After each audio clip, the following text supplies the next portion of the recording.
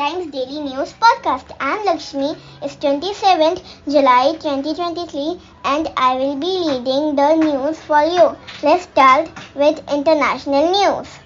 The second leg of this year's FIG Rhythmic Gymnastics World Cup Series kicked off in the Elena Sofia Hall. The first leg of the 2023 Rhythmic Gymnastics World Cup Series was held in Greece earlier this month.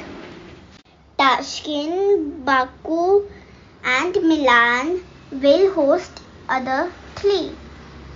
Max Park created a record by solving a Rubik's Cube in just 3.13 seconds. There is another name on the list of achievers, Li Hao from China. He solved 3 Rubik's Cubes while juggling them. And that's not all. He banged his new record by breaking an old one that was also created by him.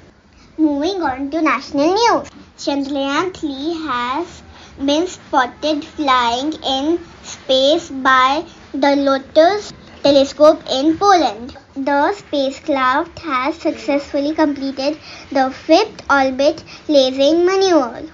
The Lok Sabha passed the Forest Conservation Bill on Wednesday without any changes from the first version introduced on March 29. The Conservation Bill was introduced to change the Forest Conservation Act 1980.